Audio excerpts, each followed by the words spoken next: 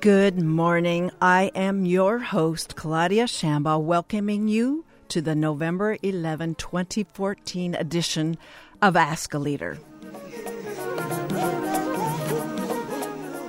The UCI Veterans Center is closed today, but we are open and privileged to have on the show Marine veteran David Kwok and Navy veteran Gabrielle Kobos, both of whom are pursuing engineering degrees at UCI.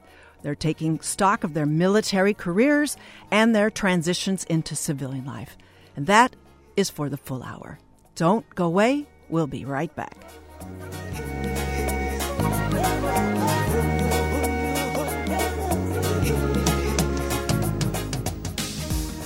My guests joining me in studio for the whole hour are Gabrielle Kobos and David Kwok, veterans who have served in the Navy and the Marines, respectively. Gabby was raised in various cities around Orange County, relocating with her family many times. With limited options and financing after high school, she joined the Navy in 2004. After completing nuclear power school training, Gabby served as 6 years as a nuclear mechanical operator aboard the aircraft carrier, the USS Carl Vinson. She achieved the rank. I'm going to have her pop in here. Hi, how are you? Hi. You achieved which rank? Well, basically, I achieved E6, so Petty Officer First Class. Okay. Yeah. Petty Officer First Class. Thank you. Currently, at the age of 28, she's working toward her bachelor's degree in mechanical engineering at UC Irvine. David Kwok is also a California native and was raised in Los Angeles. Before David started his academic career, he enlisted in the Marine Corps and served as an infantry assaultman with the 2nd Battalion, 3rd Marines, with whom he deployed to Afghanistan in 2005-2006 and in Iraq in 2006-2007. He attended Mount San Antonio Community College and transferred to California State Polytechnic University at Pomona, where he earned his Bachelor's of Science in Chemistry. His past research includes, and this is a mouthful, transparent multi-phase ceramics, magnesium oxide aerogels, and composite ceramic insulators. That's a lot of value out here. David completed an internship at NASA's Glenn Research Center and was a member of Cal Poly Pomona's McNair Scholars Program. David is a first-year PhD candidate in material science at the Department of Chemical Engineering and Material Science at UCI. He's also a member of the American Chemical Society and has been selected to be part of the Society's President Councils of Student Advisors for 2014-2015. Welcome to Ask a Leader, Gabby and David. Thank you. We'll start with your tours of duty. Gabby Kobos, what was known as support, and David Kwok served in combat. Let's start, Gabby, with you. And you underwent some very intensive training prior to becoming a nuclear mechanical operator. Yes, the school was about a year and a half long. It was the hardest school I've ever done in my entire life. Very, very stressful. I'd be studying from 8 in the morning until sometimes 9 or 10 at night. It was very rigorous. And even with all my hard work, I only had I was barely passing my tests, and the tests were really, really hard. And I was about the 50th percentile in the entire school, and that's with studying every single day, trying really hard. And it was around the clock. I mean, you were Even on Saturdays, I would come in for 6 hours to study. Just we studied nuclear power and nuclear energy and reactor sciences, just basically like the systems, how the ship works and everything. And it was a lot of work. We'd learn something new every single day. And it wasn't like, oh, tomorrow we're going to review for the test. It was just, nope, next day, you have to keep studying and studying. So how were you assigned to that training? Did you have any choice in this? Well, I was pretty good at math in high school. Okay. And when I took the ASVAB test, that's the test that lets you know what kind of job positions you're able to get. I scored pretty high, and my recruiter told me that I had the option to do nuclear power. And so he took me into a room, and the lady told me, the nuclear recruiter told me that the school was really, really hard, but that I would have amazing job opportunities when I got out, and that, if I decided to stay in for 20 years, then I could get really good bonuses just to stay in, because they had a hard time finding people that could actually do the job. So, but yeah. Okay. So, but your tour, your service was from 2004 to 2010. So you decided that you had enough training, and so what helped you decide that was time to leave? There were a few things. Like initially, when I first joined, I thought maybe I would stay in until for 20 years so that I can retire. But being in the military for those years, even though I loved what I was doing, I loved starting up the main engines and making the ship move and making water for the ship. I actually realized that I could make a lot more money on the outside, just becoming a civilian again. And on top of that, sometimes the structure isn't the greatest for them in the military. So I decided to get out and, have a little bit more freedom of the places that I could work at and who I could work for. So although I did enjoy, making new friends and going to new places, I felt like it was time to be done and continue on with my life, get a degree, and move on. And that structure is a topic that David Kwok brought about up in preparation for the interview, and we'll talk about that when we're talking about sort of chronologically about transitioning into civilian life, how it's sort of a whole reversal of what kind of personal skill set you're drawing on there. So you mentioned it was an eye-opener to start the ship's power plant. You said make water. This is like a divine act or something. But so what's it like? So you put on your suit or whatever, and you're at your station. So what's starting a ship's power plant? Well, our ship ran on nuclear power, so we would have to start a reactor and make our ship move. But it took a very long process to do that, so hours of watch and the different shifts of watch too.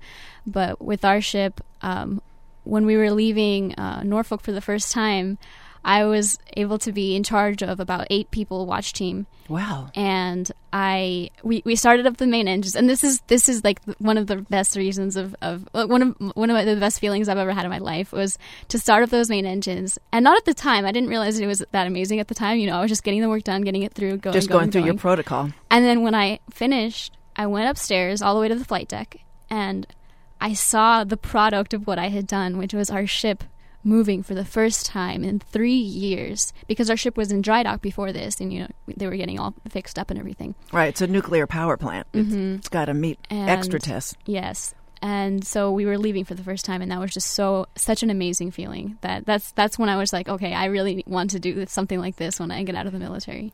And for civilian perspective, this is a tight parking spot, right? Yeah. Was it? Yeah. You're squeezing out of where there's a lot of high price. There's Maseratis of the Navy type. Yeah, we had tugboats and. Well, Maserati, Toyotas. Well, a few $1 billion more, but yes. Yeah. Wow. Okay. Well, David, would you tell us about your tours of duty? I know that's a big pivot. You survived an attack of an improvised explosive device. I don't know which tour of duty was that, your first or it must have been your second one? That was in Iraq, yes. In Iraq, the second one. So I know there are certain items that are off limits for civilians to inquire about that, but what are civilians available to learn about what you experience, what your tour of duty was like? Well, I approach it in the sense that if you just come and ask me, kind of, and I think it's the same with most veterans in my type of situation, where if there's really no harm in asking, and if we don't feel like sharing it with you, don't be upset. It's kind of those things where we all deal with it on our certain terms, and we all deal with it on our same timelines, kind of thing. But with me, I've been able to deal with my own personal situation in the respects where I can talk about generally things that go on, but I probably won't get into the specifics of that stuff. And so the circumstances of your joining in I said when your tours of duty were, but I don't have when you actually, what year it was that you signed up. So I enlisted in the Marine Corps when I was 17. I had to stay a year for high school until I turned 18. So I enlisted in 2004. And same year's gap? Yeah. Same okay. here, yeah. Okay. Uh-huh. So I enlisted in 2004, did 4 years of active duty. After that, I did 3 years of reserve duty. And while I was in reserves, I was in community college also. Okay. Mount Sac? Yes. Okay. So I'm concerned about the injury that you sustained there. You were injured. That was your inner ear. So tell us about how that was dealt with in your care. I was actually very lucky. I came back with minimal injury compared to some of my friends, and it's definitely a waiting process with the VA in dealing with disability claims. I believe my claim took about a little bit over a year to resolve from the day I started the paperwork, which you can do all online now, until you actually saw someone and they'll give you a certain percentage for your disability. So it's definitely it's a waiting process, but my advice for people starting that process, you have to start it to begin with. So there's no one really holding your hand and showing you where to go. You just have to go online, go to the VA claims online form and sign up the forms and wait after that. So your inner ear was attended to, and I think we civilians want to know if you had to advocate for making sure there wasn't any other irreparable or any other kind of damage that needed addressing, like some scans, some pictures of your brain to see what that trauma might have done. They did automatically screen you for traumatic head injury, and when you first come back from your deployment, you see a psychologist. It's kind of a requirement now. Since when did you think that started? Because it happened both times when I was in Iraq and Afghanistan. So earliest 2005 to 6 that started. I think it was more of a unit policy that we did that, and it wasn't anything too extensive. It was just more of self-reporting at that time. And so, did you? This is a delicate area. I'm going to read the cues, visual audio cues here. Did you feel like that you had to withhold some things in terms of I've got this headphone is changing on me here. Did you feel like you needed to sort of edit a little bit? What's the record that you were leaving with the military? There was really no pressure in my unit to do any of that type of thing. It's on your own what you report. I was fortunately not to be in the situation where I came back with any long-term injuries or more sustainable injuries than I got. So I was never in the situation where I felt like I need to withhold anything. So I was pretty honest usually throughout the whole process. Okay. But again, it is self-reporting process. Since I think in the mainstream coverage of this, it sounds like there's a lot of help that isn't sought. There are steps. There is some kind of withholding because of people's concern about endangering their military career, and so there may not be it may not be as thorough as might serve them in the longer term recovery.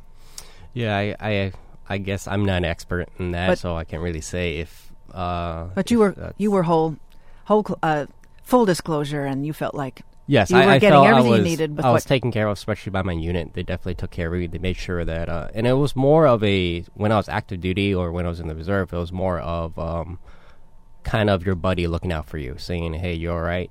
So it was really more one-to-one and personal. Definitely, once you get out in the VA, since the VA is dealing with so many people with so many different claims, you don't get that personality. But I believe they're trying to work on that. That's one of the things they're trying to fix. Right. I noticed that in the coverage over the weekend, where the VA chief, I'm going to find the VA chief has been addressing some of this backlog with the hiring. It's Veterans Affairs Secretary Robert McDonnell. I think he's trying to add upward of 28,000 personnel to his unwieldy agency. Has 330,000 employees there. So I don't know, is there any experience that you had with medical care, Gabby, in your service? Like with the VA or? Right, with the VA. I mean, you were in support. It wasn't combat. There's there's other things, and I don't know, there are... there is something that I do need to go to the VA for, because I just realized recently that I have a little bit of a hearing problem, and it was more like I didn't think I had anything at all, but then somebody from AMVETS, which is a really great organization that looks out for veterans, one of the guys asked me, "Oh yeah, you don't have any hearing problems?" I know that a lot of veterans have hearing problems. Like, do you ever hear a ringing in your ears? And I thought, no, I don't have anything. That's fine. I don't have anything at all. I don't have anything to worry about. But then when I was going to sleep, I realized, wait a minute, I do have like a little ringing in my ears. It's kind of like as if, how when you go to, let's say, Knott's Berry Farm or something, and then you go on a roller coaster, and then that night, the whole day is so loud, or a concert or something, and then when you go to sleep, it's like a super high-pitched ringing. Well, I constantly have that, and I didn't realize that wasn't normal. And so now I realize that maybe I have something going on, but I don't, other than that, I don't have any like major problems from being in the military. So do you think that came from, was there some kind of a constant din because aboard the aircraft? In the propulsion plant in the Navy, like because we were basically in the engine room, it's really, really loud, and you have to wear earplugs at all times. And although I did wear earplugs at all times, it's still seeped in. It's still pretty loud, yeah.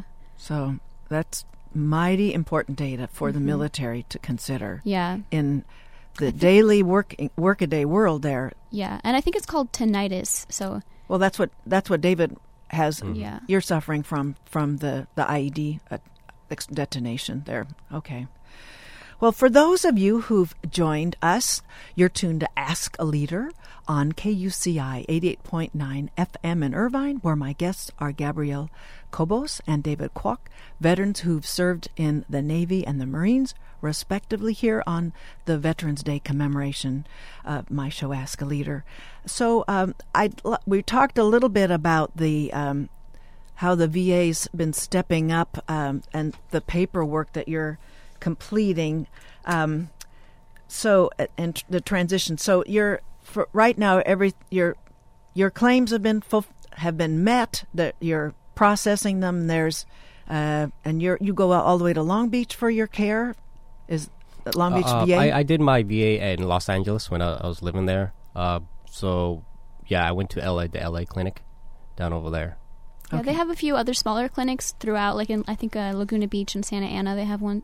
And, but yeah, like every time I go, they're always so extremely friendly. They're really nice people. They always say hello with a smile, and it's very, very comforting place. And you feel competent. I mean, comfortable. People skills is one thing, but I want them to know that my MRI made it through, and I got a really good interpretation of that, and that kind of a thing. So that's what you get from that. So, well, your respective transitions, there's a lot to say about that. First, there's the transition in general. What David was talking about with me off mic, which Gabby had mentioned briefly in the beginning of this show, is that you were talking, David, about the veteran has to transition from a very structured command. It's not command and control. That's the way agencies work. That's not but in a command structure, there's always a superior, and you're a subordinate, and so there has to be some kind of personal skill to be able to adapt to the lack of that. That's like a vacuum or something. So, can you impart to us, and Gabby, anytime you want to say where it's you were looking for less structure in a sense. Yeah. So both of you can talk to. Let's start with David about what it was like not to have a commander anymore, and you were the CEO of David Kwok Inc. Yes, that's one way to put it. Yeah, it was definitely a big transition coming out from, especially in the Marine infantry, where they literally taught you how to tie your shoe left over right. Well, because you had to know because you're in the infantry. Yeah, it was definitely a lot of structure and command, and there's always a layout of list of things to do. There's always someone watching over you. There's always someone giving you orders, and you're always following. No matter what rank you are, you're always following someone's orders. So I like to give an analogy where it's kind of like you go from getting a meal piecewise to be able to go to the buffet and get whatever you want. And coming out from military and been told that you can't do something for so long, when you get out, it's like, oh my God, I want to eat this, and this, and you kind of stretch yourself thin. So I really advocate for when you get out for that transition period. I'm not saying that we're not smart enough to do that. It's such a big transition that it's hard for us to wrap our head around with. I mean, it took a little bit for me to realize that I had to plan out my own schedule. I had to there wasn't really any counseling at my situation, so I had to figure out what classes I can take, what classes interfere with the others, what I needed to transfer and graduate. So a lot of that stuff, it's kind of, you have to learn on your own. And I was fortunate enough that I made a few friends off the bat. They kind of guided me through that. Civilian friends, yeah, or civilian veteran friends that had made the transition, or both? A few civilian friends, one or two veteran friends, and we're kind of all in the same boat, so we're kind of just figuring things out. So I think that building a network of people you can talk to, like fellow veterans, people that you can relate with, really helps you out, especially in my situation when I did that. But that is a different skill set. You don't, in the military, you don't get to sort of, ask around for that kind of a thing. Yeah, definitely. So you just take commands, take orders. That's another big change, where in the military, you had your squad leader, you had your squad, your fire team. These are the people you're assigned to work with. Out here, you have to find your own people. You have to find the people you can relate to, and that's another difficulty as a veteran. Being a student is getting used to find people you can relate with. Because definitely coming out from the military, you're more mature, you're older, and I came out as a sergeant, and coming from that to having freshmen, 18-year-olds as my peers again, it was definitely a culture shock. So trying to find those people you can relate to, it's a very important situation. Well, it must have seemed really odd. They're bright. The civilian 18-year-old students were bright, but they were wet behind the ears. So it must have been strange. A different world. Off-putting in a way. It's like nothing negative about them. It was just a different world. It's like stepping from going to black and white to color kind of thing. Oh, okay. Gabby, what would you like to add to that change of command to the unstructured? I'd say it definitely, I agree with the whole moving from having a lot of people around you at all times to being completely by yourself. Like, you are your own person. You decide what you want to do. I mean, the week after I got out of the military, I felt so amazed that I could actually go to a sushi bar and like eat whatever I wanted, instead of having to choose from either corn dogs or hot dogs, or things like corn dogs or hamburgers or something like that. And there was so much appreciation for my life when I got out, because all of a sudden I have my own bathroom, and I don't have to take my shampoo in with me to the bathroom every time, and my towel and all my clothes. I don't have to share a 3-person bunk bed with somebody. I don't have to, wake up in the middle of the night because somebody decided to talk or something in my room. They do that? In my barracks. Yeah, because we all sleep in the same space. Right, I understand. So the space is especially in engineering, because we have so many people working all different hours of the day. I get the close quarters, but not honoring that somebody's got to sleep, though. That's kind of, some people caught on. Well, and some if you're a light didn't. sleeper, it's a little bit more difficult. There is a lounge, but people still will try, whisper and still you'll still wake up and stuff. But just my life was just so amazing and beautiful afterwards. Just even being able to see the sun every day, because in engineering you're underground, you're under the sea level. Even you don't see the sun for hours. How long would your shift be? The longest I've ever done one watch was 8 hours. Okay. With you're supposed to have lunch in between and stuff, but and then I think the shortest was maybe about 4 hours or so. But if you don't go out of your way on the ship to go see the sun, you never see the sun. You don't get any vitamin D. You have to. I mean, it's a lot of times you're basically deciding between going to sleep, like taking maybe a 20-hour or 20-minute nap, or taking a shower, or eating, and like sometimes you can only do 2 out of the 3 or so. So. Just so much of an appreciation of life afterwards. And then the other thing was about the having so many friends around you. You're living with these people. You're living and working with these people. These people become your best friends. And some of them are people you probably never would have talked to in high school, or never would have talked to you in high school. And then all of a sudden you just have so much compassion for these people. And to go from that to getting out and not knowing anyone. I mean, luckily I had my mom and my brothers to come back to, but there are people that they don't know where to go after that, and that's a huge struggle for a lot of veterans. Wayward. David, did you did you have something? Oh, yeah, I definitely agree. The appreciation for life is definitely there. I mean, the little tiny things like taking showers and all that is definitely something you appreciate. Well, how long between the longest stretch between showers for you on your tours? No, I mean, I have no idea. Well, I guess I get to ask that without being rude. Like a month? I'd say 2 months? No. I'd say maybe like 2 or 3 days for me personally. No, on the ship I understand, on the aircraft carrier, but I'm wondering out in Afghanistan, how long between the longest stretch between showers? It was definitely weeks, and we kind of walked through a river one time, so that was kind of our shower. You improvise. You definitely.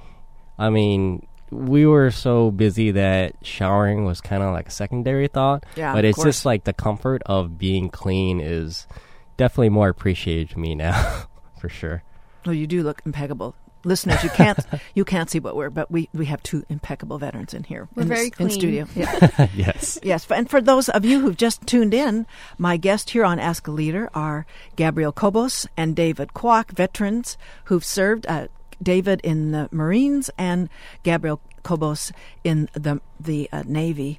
And we're talking about the transition that they're making from military to civilian life. I'd like to just take a little bit of break here. Everybody have a moment to consider this, and we'll be back after this little interlude. Thank you.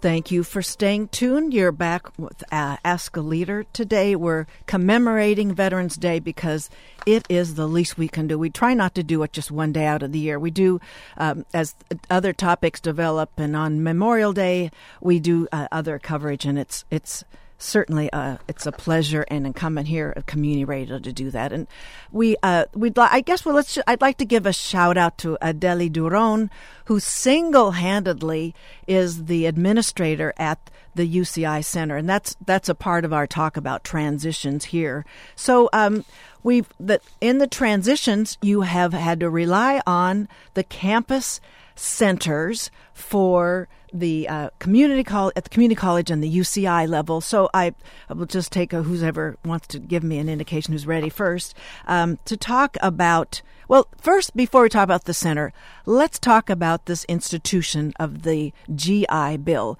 of which you're both still benefiting from at this point. So you both learned a great deal there's a rhythm here and how you want to give an advisory to beneficiaries based on your experience about how to plan the 36-month benefit or the ability to extend that benefit. So Gabby, why don't you talk a bit first about how you're managing your GI benefit for your education in your undergraduate career here?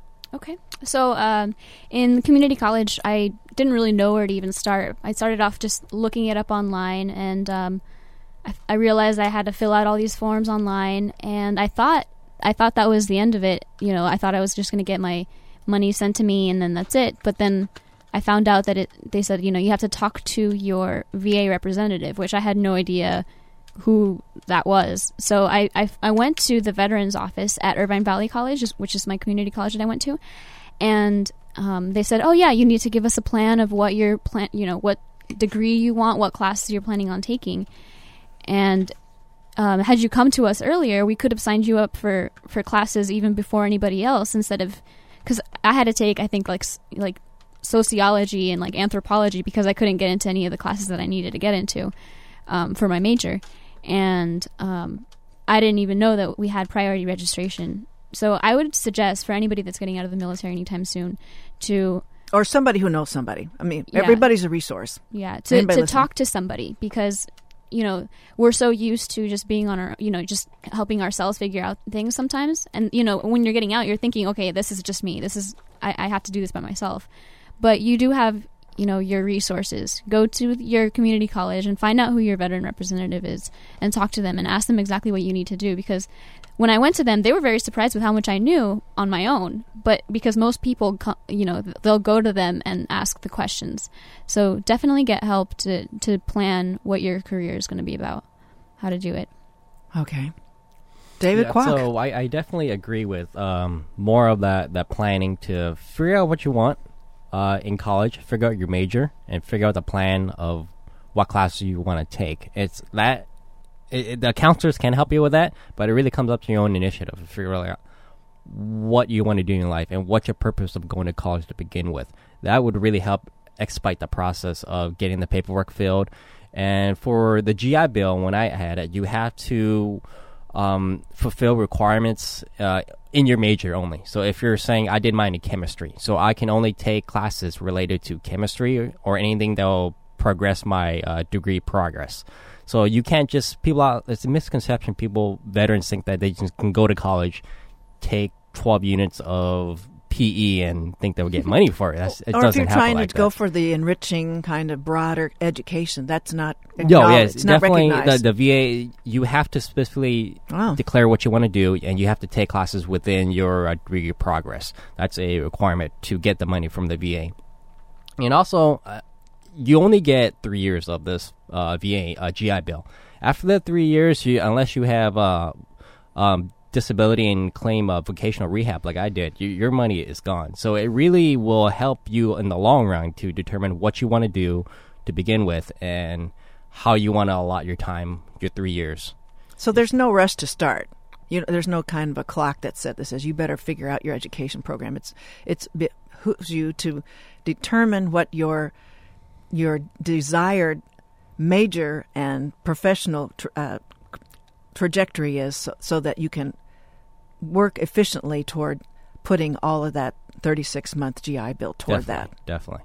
Yeah, at the end, doesn't matter if you're halfway between finishing your degree or if you're one class away. After you expunge those 36 months, it's over. You're on your own. However, as you told me off mic, that in your case, with your disability, there are annual extensions to the GI Bill coverage of your education? So again, I did my 3 years. I used it for my undergraduate degree, and my last senior year was not covered. But since if you rate 10% disability or higher, you can qualify for a program called vocational rehab, in which they would help you fund you for your last year to get your degree.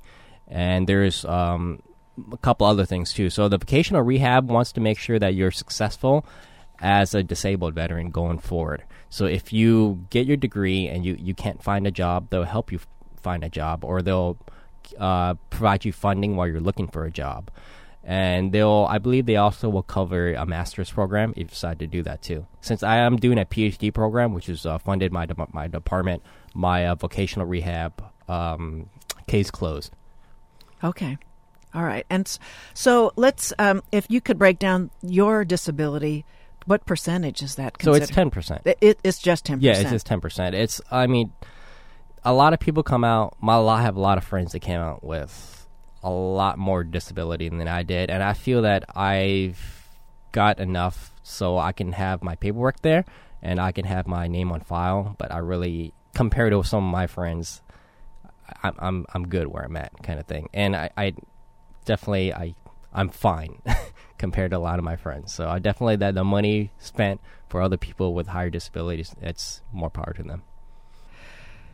Gabby, anything more to add to that? No, also another thing that I did too that would help is saving a little bit of money before you get out, in case you have no idea what you're going to do.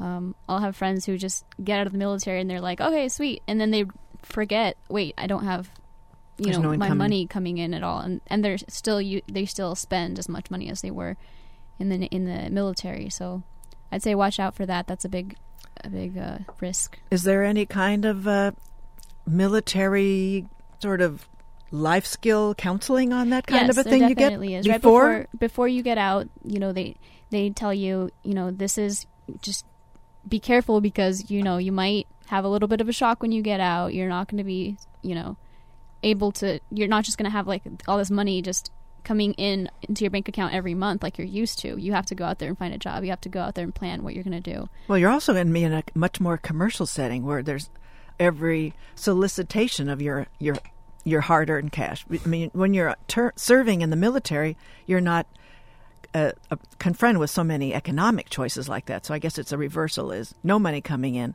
and every kind of importuning of your money that you have. So it's that sounds like a bad reversal of situations there to adjust to.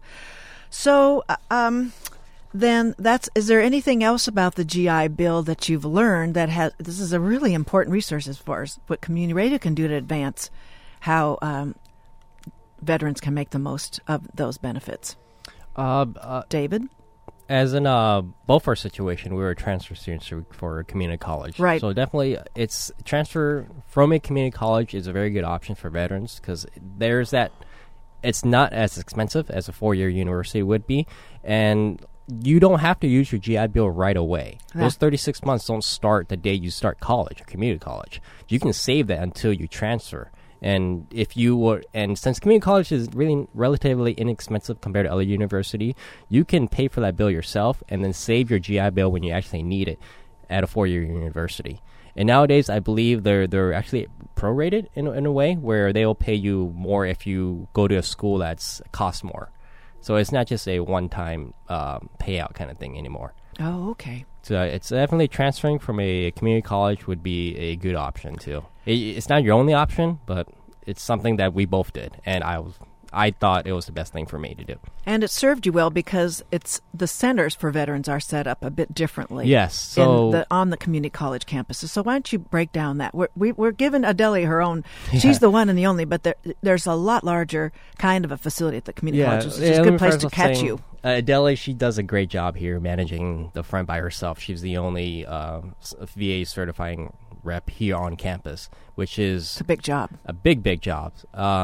At community college and the Cal State level, there's usually more because there's more of a veterans population there. So they have a little bit more resources and a little bit more funding allotted to the veterans programs because there's a much higher veteran populations at those schools. So at community colleges, you'll find, I won't say more resources, but more people to talk to. Yeah, more people participating, and the room is even bigger. Like we had like a bigger space to study, and like everyone's a little bit more together, I guess. Here it's more like you just, you come in, you do your paperwork, and then there isn't really much space to like hang out or talk to anybody. We have like one little couch here at UCI, but like the Veterans Center at Irvine Valley College, they actually got a lot of funding for it, and we have like a huge study room with computers and like even a smart board to I'm not really sure what they use it for actually, but they have all these things, like a little lounge and everything, and it's really cool. They have like maybe at least one veteran student worker, and then that's important. Yeah. Wow. And then on top of that, they have Zeke, who's a really great. He's basically Adeli, but for Irvine Valley College, and he does a great job there too. Okay. Good. So, and that's going to remain that way. That's the community colleges are going to be the recipient for those kinds of services. There are more community colleges out there. They're larger. They're more visible, perhaps, or more accessible than the 4-year institutions. So, let's talk about what is it like to be in that classroom with these wide-eyed. Some of these children, I don't know if they've made their beds yet. And yours had to have like a coin bounce off of your bedroom. But so what's it like? I mean, intellectually they're holding their own, but interacting and being around them, what are they missing out on, or what's this experience like for you in that alongside? And I don't know if there's a difference from maybe the community college has more. There's more mature students that you're seeing, re-entry students and that kind of thing? Well, it's a bit of a give and take, because in community college you have a lot more students that are just going just to go. They're not completely focused, super focused. We do have a little bit more. Some of them are older, and some of them are just going because their parents tell them to.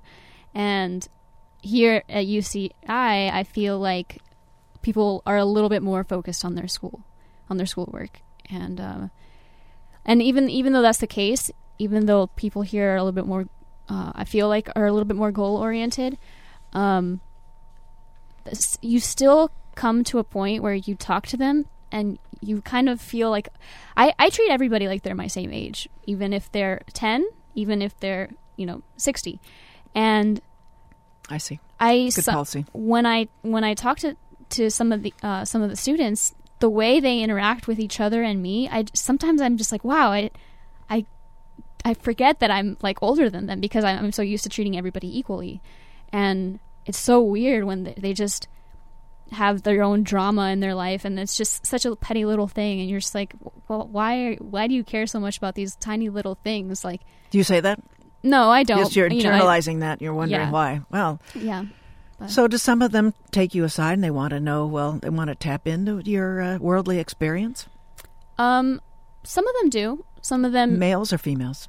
Actually, well, most of the engineering people are males. That's true. I forgot about that. I wasn't thinking, but they take you aside and they want to see what they can. Like I know somebody that pretty much always wants to talk about the military. Oh, so how is it like this and how is it like that, and I'll tell them my stories about stuff, but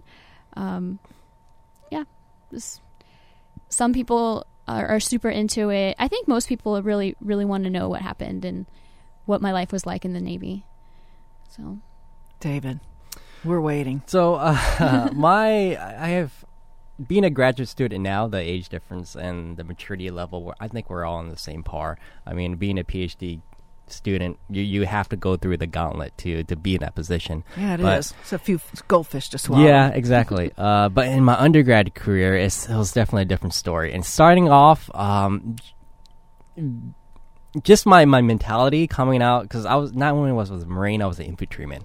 So you talk to other fellow infantrymen a certain way, you act a certain way next to them, and you absolutely cannot do that in the civilian world. That's a hard transition, and a lot of things I would say normally or do normally, you just can't do that kind of things.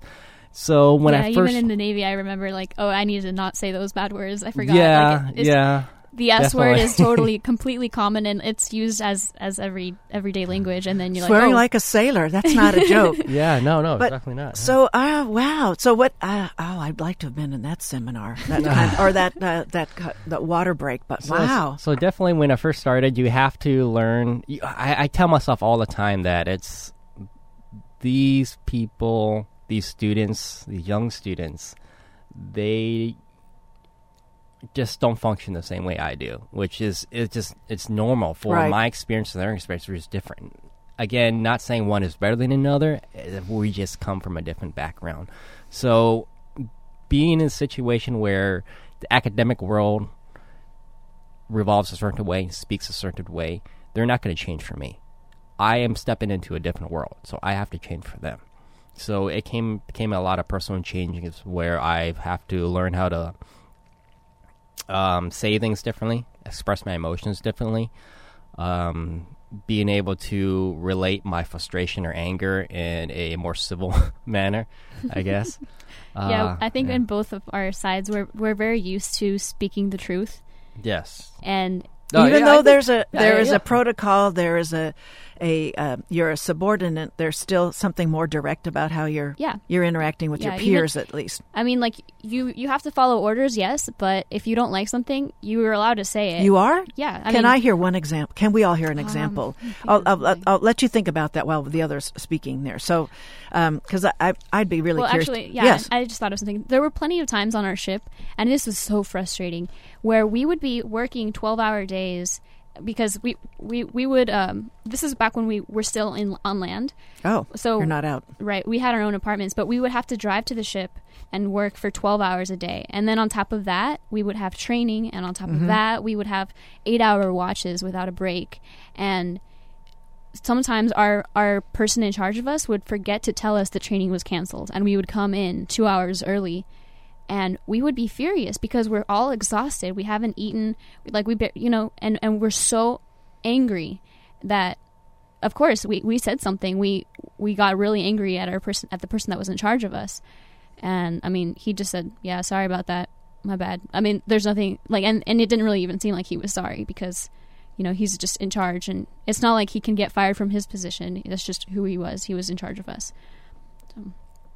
David, what are you thinking of? A situation where in your command, and then how it I led think out. it's a little different in my situation where we had our own personal. So there's your personal situation, there's your personal complaining, but there's mission accomplishment. Ooh. 1 and 2 does not affect 3. We have mission accomplishment, and we will get it done. We have a task, we have an order, we have a mission, we have a patrol. It gets done. No matter This is infantry, folks. I'm just reminding you. And no matter what situation, no matter how tired we are, or how much we're hungry, or we want to just not do something, it gets done, period. So my transition from that to the academic world, dealing with students, that does affect our mission accomplishment. How much they're tired or hungry or complaining or a professor's bad does affect how they perform. And something like that was really hard for me to understand, where I came from a situation where life is hard, you get over it, you deal with it, and you move on, and you take care of the situation. The academic world, in which you're dealing with undergraduate population students, new undergraduate population students, they haven't realized that you can't let that affect how you get things done. Yes, life is hard, but you have to get over it, kind of thing. And that still hasn't sunk in for them. And I think that was the biggest clash I had with in my undergraduate career. I guess, those students are still used to having an adult mediate a crisis for them. So you did it all directly head on. Well, I want to give us a chance to give you a chance to post us on so many different opportunities. There are opportunities. First, I want for David to talk about some internships for STEM and other non-STEM engineering students. So why don't you first open with that? We've got tons of announcements, and we're going to cover them all in the show. Yes. So again, another shout out to the BRC here at UC Irvine. Please, if you're a veteran, a friend of a veteran, go there and use their resources. They can only provide you with the resources. They can't make you go and use them. So please go and use them. So I am hosting a undergraduate internship talk, you might say. It's next Wednesday. It will be at the Engineering Tower, room 331 here at UC Irvine. Let's just say that's on November 19th. Right? Wednesday? Next Wednesday, right. Yeah. So, and I'll be talking about internships out there. And I feel that as veterans, a lot of internships in the federal level, or a lot of internships in the government level, or private companies that have a lot of dealings with the government, say like Boeing, Lockheed Martin, they have a lot of government contracts. Mm-hmm. Yeah. They're looking for veterans interns because they know how veterans can perform. They know the potential you bring to the table. They know that you have been in the situation where you've dealt with that structure they have. So if you're a veteran, you're not even if you're in the STEM field, a lot of what I'm going to say will apply to non-STEM internships. Please come to those my talk. I'll have I'll list out actually internships out there. There is application process, so I will walk you the steps of how to get one, how to set up your essay if they do require an essay, and I think it would be a perfect fit. If you're a veteran, you're looking for internships, there's opportunities are out there for you for sure. That's great. So that's on next week, November 19th, and then there are some announcements for there will be a panel this week. Can you tell us about that, Gabby? Maybe David could add to that. This week's panel at the Veterans Center. On Thursday, which is in 2 days, we're going to have a veteran student panel. So I'm going to be part November of that. November 13th. Mm-hmm. I'm going to be a part of that also. And that's going to be over at Moss Cove, over by the Student Center. Okay. And yes. What will that will be about? I think it's just basically going to be like kind of like what this is, just a little bit of an interviewing kind of situation. And I think it's going to give the students a chance to ask questions too.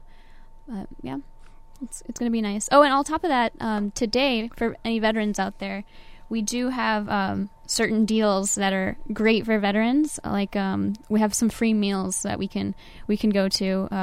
Applebee's gives a free meal to veterans. Chili's, also California Pizza Kitchen.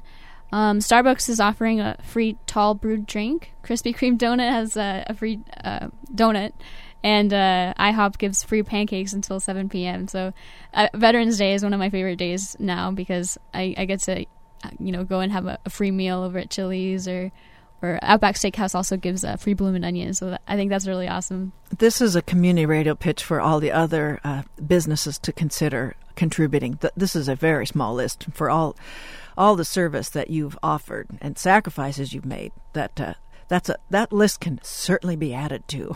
So today, the Orange County unions, led by the Orange County Employees Association, along with veterans and community leaders, they're organizing a Veterans Community Celebration to pay tribute to veterans and families. And they are going to start right at 10 o'clock, right when this show is over today, and they'll go until 3 o'clock at the Orange County Fair and Events Center on 88 Fair Drive. And I also see here there's a number of job fairs. I could see them in L.A. County on Thursday, November 13th. From 10 to 1 is one for veterans, active duty, military members, Guard Reserve members, military spouses as well, helping the veterans and transitioning service members and helping them leverage experience to achieve their civilian career goals. That's how they put it. And it's at the University of Phoenix Gardena Learning Center. And there's also going to be one on Thursday at the Dodger Stadium from 11 till 3. So those are just a few, and it's not hard just to search a few more folks. But what are you going to do? Are you going to go out to those businesses today and say? Sadly, I have midterms coming up. So you're not even going to get your meal. I'm going to not even a tall drink. Maybe I'll go to. I think Olive Garden does something too, but I think I might just go to Chili's and then come back and study. Maybe I'll study there and then go somewhere else after that. And you said off mic that folks bring your ID, your military yes, ID. So please we got to bring your ID. Keep this the institution. Yeah, because they're doing a great service to us. Helping our military people out. So bring your ID to show who you are. Well, fine. For those of you, we're wrapping up the show today on Ask a Leader. It's sort of Ask a Veteran with David Kwok and Gabby Kobos. David's served in, and it's retired. You're retired from the Marine Corps? I received my honorable discharge. So I think there's a difference between retired and getting your discharge. Okay, see? I think retired, you did your 20-plus years or something like that. Oh, okay. But yeah. Honorably discharged. Yeah. And that's Same here. Also. That's always, it's like a title to put the honorably discharged, because there are several. There are so many, and they all mean something very different. It's not nuanced. So those are some of the events. And for you wanting to know what's happening at UCI, there's the website on the World Wide Web at veteran.uci.edu, and the number to call 949-824-8045. And I would like to thank both of you for being on Ask a Leader, David Kwok and Gabrielle Kobos today. Thank you for having us. Yeah, thanks for having us. Well, it's a great opportunity. Oh, it's very good. It's just an hour away from the 11th hour on the 11th day of the 11th month, making the armistice come to the end that was to end all wars. Next week, we'll hear from a qualified health insurance broker, Didier Moges, to talk about the choices available during the enrollment period that's about to begin, and it will be a pared down health insurance enrollment period from last year. Then, the director of the Race to Nowhere, Vicki Abellis, and University High School assistant principal Michael Giorgino will look at the root causes of the culture of overachievement. That sounds a little bit odd now after we've talked about combat and support military, but there is an issue with this culture of overachievement. 35 years since that film's release. Why do we know it's a crisis? Well, we can just check out the difficulties that the UC system has in meeting the demand for good therapists. I want to thank everybody for listening today.